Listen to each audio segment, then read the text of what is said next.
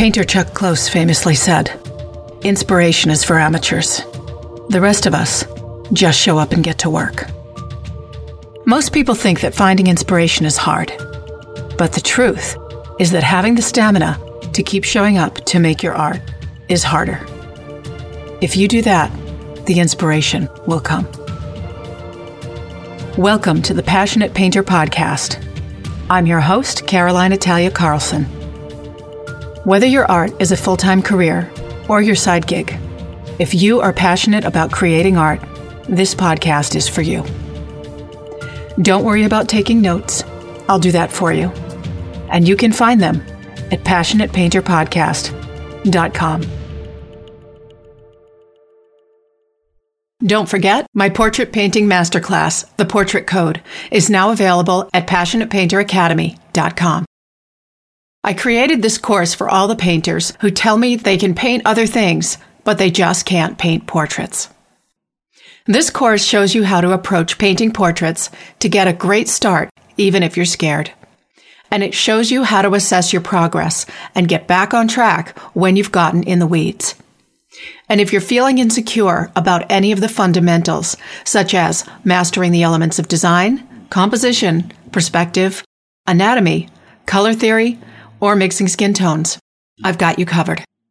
There's a robust module on each, in addition to a complete portrait demonstration and an 8-lesson module on confidence.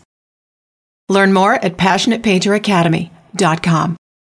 And if you happen to be one of the people who says, "That sounds great, Caroline, but it just won't work for me," I invite you to send me an email at caroline@passionatepainterpodcast.com. I'd be happy to chat with you about where you're at in your portrait journey. And if you like, look at one of your portraits together to figure out where you may want to focus to take your skills to the next level, whether or not you purchase my course. Again, you can reach me at caroline@passionatepainterpodcast.com. Welcome back.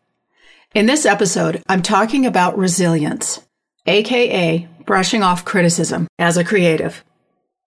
Why is it that we push away compliments, yet we latch onto criticism and repeat it to anyone who will listen?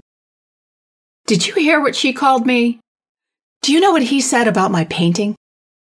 Well, if they hadn't, they have now, and you're the one broadcasting it. We've all done it. But I'm here to remind you not to be your own worst critic. Do you remember that lecture about polarity in high school physics class? Of course you don't, because you weren't interested in it. And you're still terrified of your jumper cables as a result. Okay, maybe that's just me. The good news is, you can still learn a valuable lesson from that lecture. We do not remember that which does not interest us, nor do we remember that which we do not focus on. When you're upset about something someone else says, well-meaning friends are likely to say, "You shouldn't care what others think of you." Well, guess what? We do.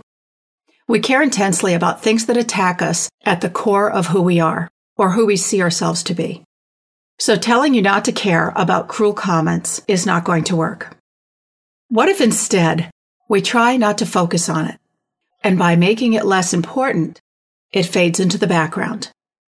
Remember that day at work when you were in the middle of back-to-back meetings and stressing about your deadlines, and then your kid called from school crying?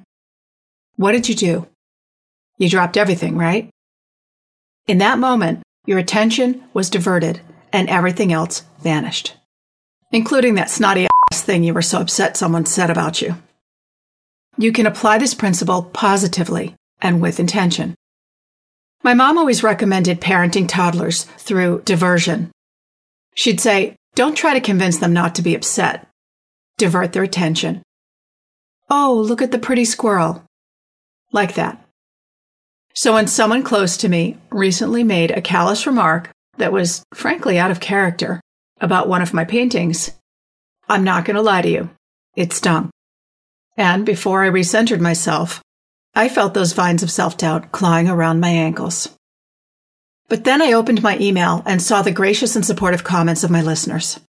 And I realized I'd forgotten to be intentional about my focus. Thanks, by the way. I love and appreciate every one of you.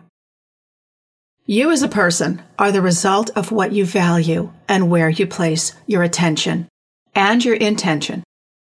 And you are amazing. How can we remember that and use it the next time we fall on our face? I suggest a squirrel board. Do you save thank you cards and encouraging notes from friends and colleagues? As artists, many of us have vision boards. The concept being that we place them where we can see them, and by being intentional about what we want and seeing it regularly, we bring it into being. I'm suggesting squirrel boards, covered in praise, thank yous, and achievements. It should be somewhere accessible and not too far out of reach. You might even leave it where you can see it every day. And for those of you asking if this is something you can do electronically, the answer is yes. You can use a program like Evernote to collect snippets from emails and other correspondence and images of any physical mementos you have and want to include, like thank you notes, letters of commendation, and awards. You can also include things like inspirational quotes, whatever you find encouraging. The important thing is that it be accessible, and definitely somewhere you can get to it when the trolls come calling. Think of it as an EpiPen for your self-esteem. Break glass in case of emergency. So the next time someone hits you up sideways with a thoughtless remark, repeat after me. Oh, look at the pretty squirrel. I also want to remind you to keep carrying that sketchbook. Now park the eye roll for a minute and think about it. People sketching tend to attract encouraging comments. Can you actually think of the last time you were sketching and someone came up and said, "Wow, you really suck at drawing"? Doesn't happen. The people who will look over your shoulder when you're out with a sketchbook are the people who will ooh and ah and say, "I wish I could draw." It's a universal law, and it's a pretty squirrel. Remember that the next time I nudge you not to leave home without your sketchbook. And just a quick note for those of you who think that having a squirrel board or some kind of reminder of the praise you've received and the achievements that you've accomplished is going to make you too confident and obnoxious, don't worry about it. I think the chances of this happening, especially for an artist, are highly unlikely. Now, if somebody says you suck at drawing in their head, but don't say it out loud, that's not your concern. It's not good for you to fill in the blank by assuming the worst.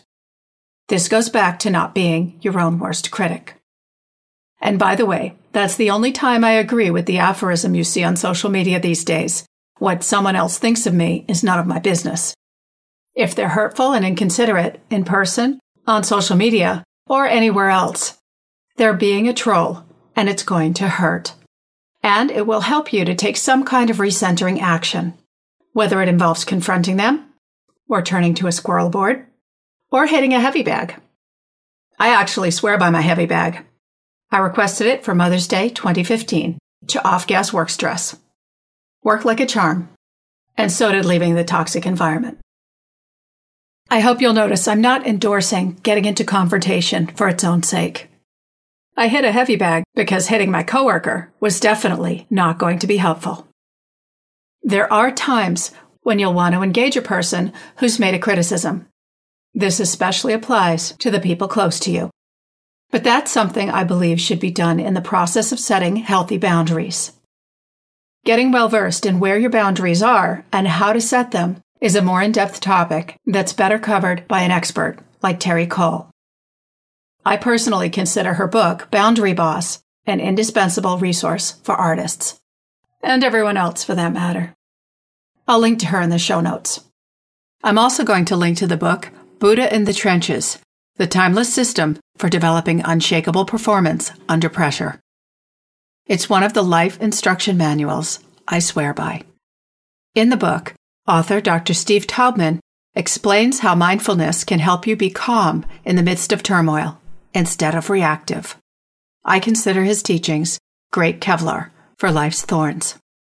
So short of engaging in a constructive conversation about your boundaries, I'm recommending you try the squirrel board. At the very least, it's a helpful tool.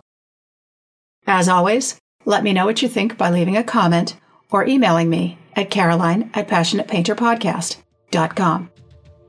Join me next time for an interview with Zoraida Martinez, who uses her art to promote tolerance and thought-provoking conversation on diversity, empowerment, and social justice. Don't forget to check out my new online portrait course, The Portrait Code, with modules in design, composition, color theory, anatomy, perspective, mixing skin tones, and confidence included. It's everything I wished I could find in one complete online painting course. Learn more at PassionatePainterAcademy.com. Until next time, go make something.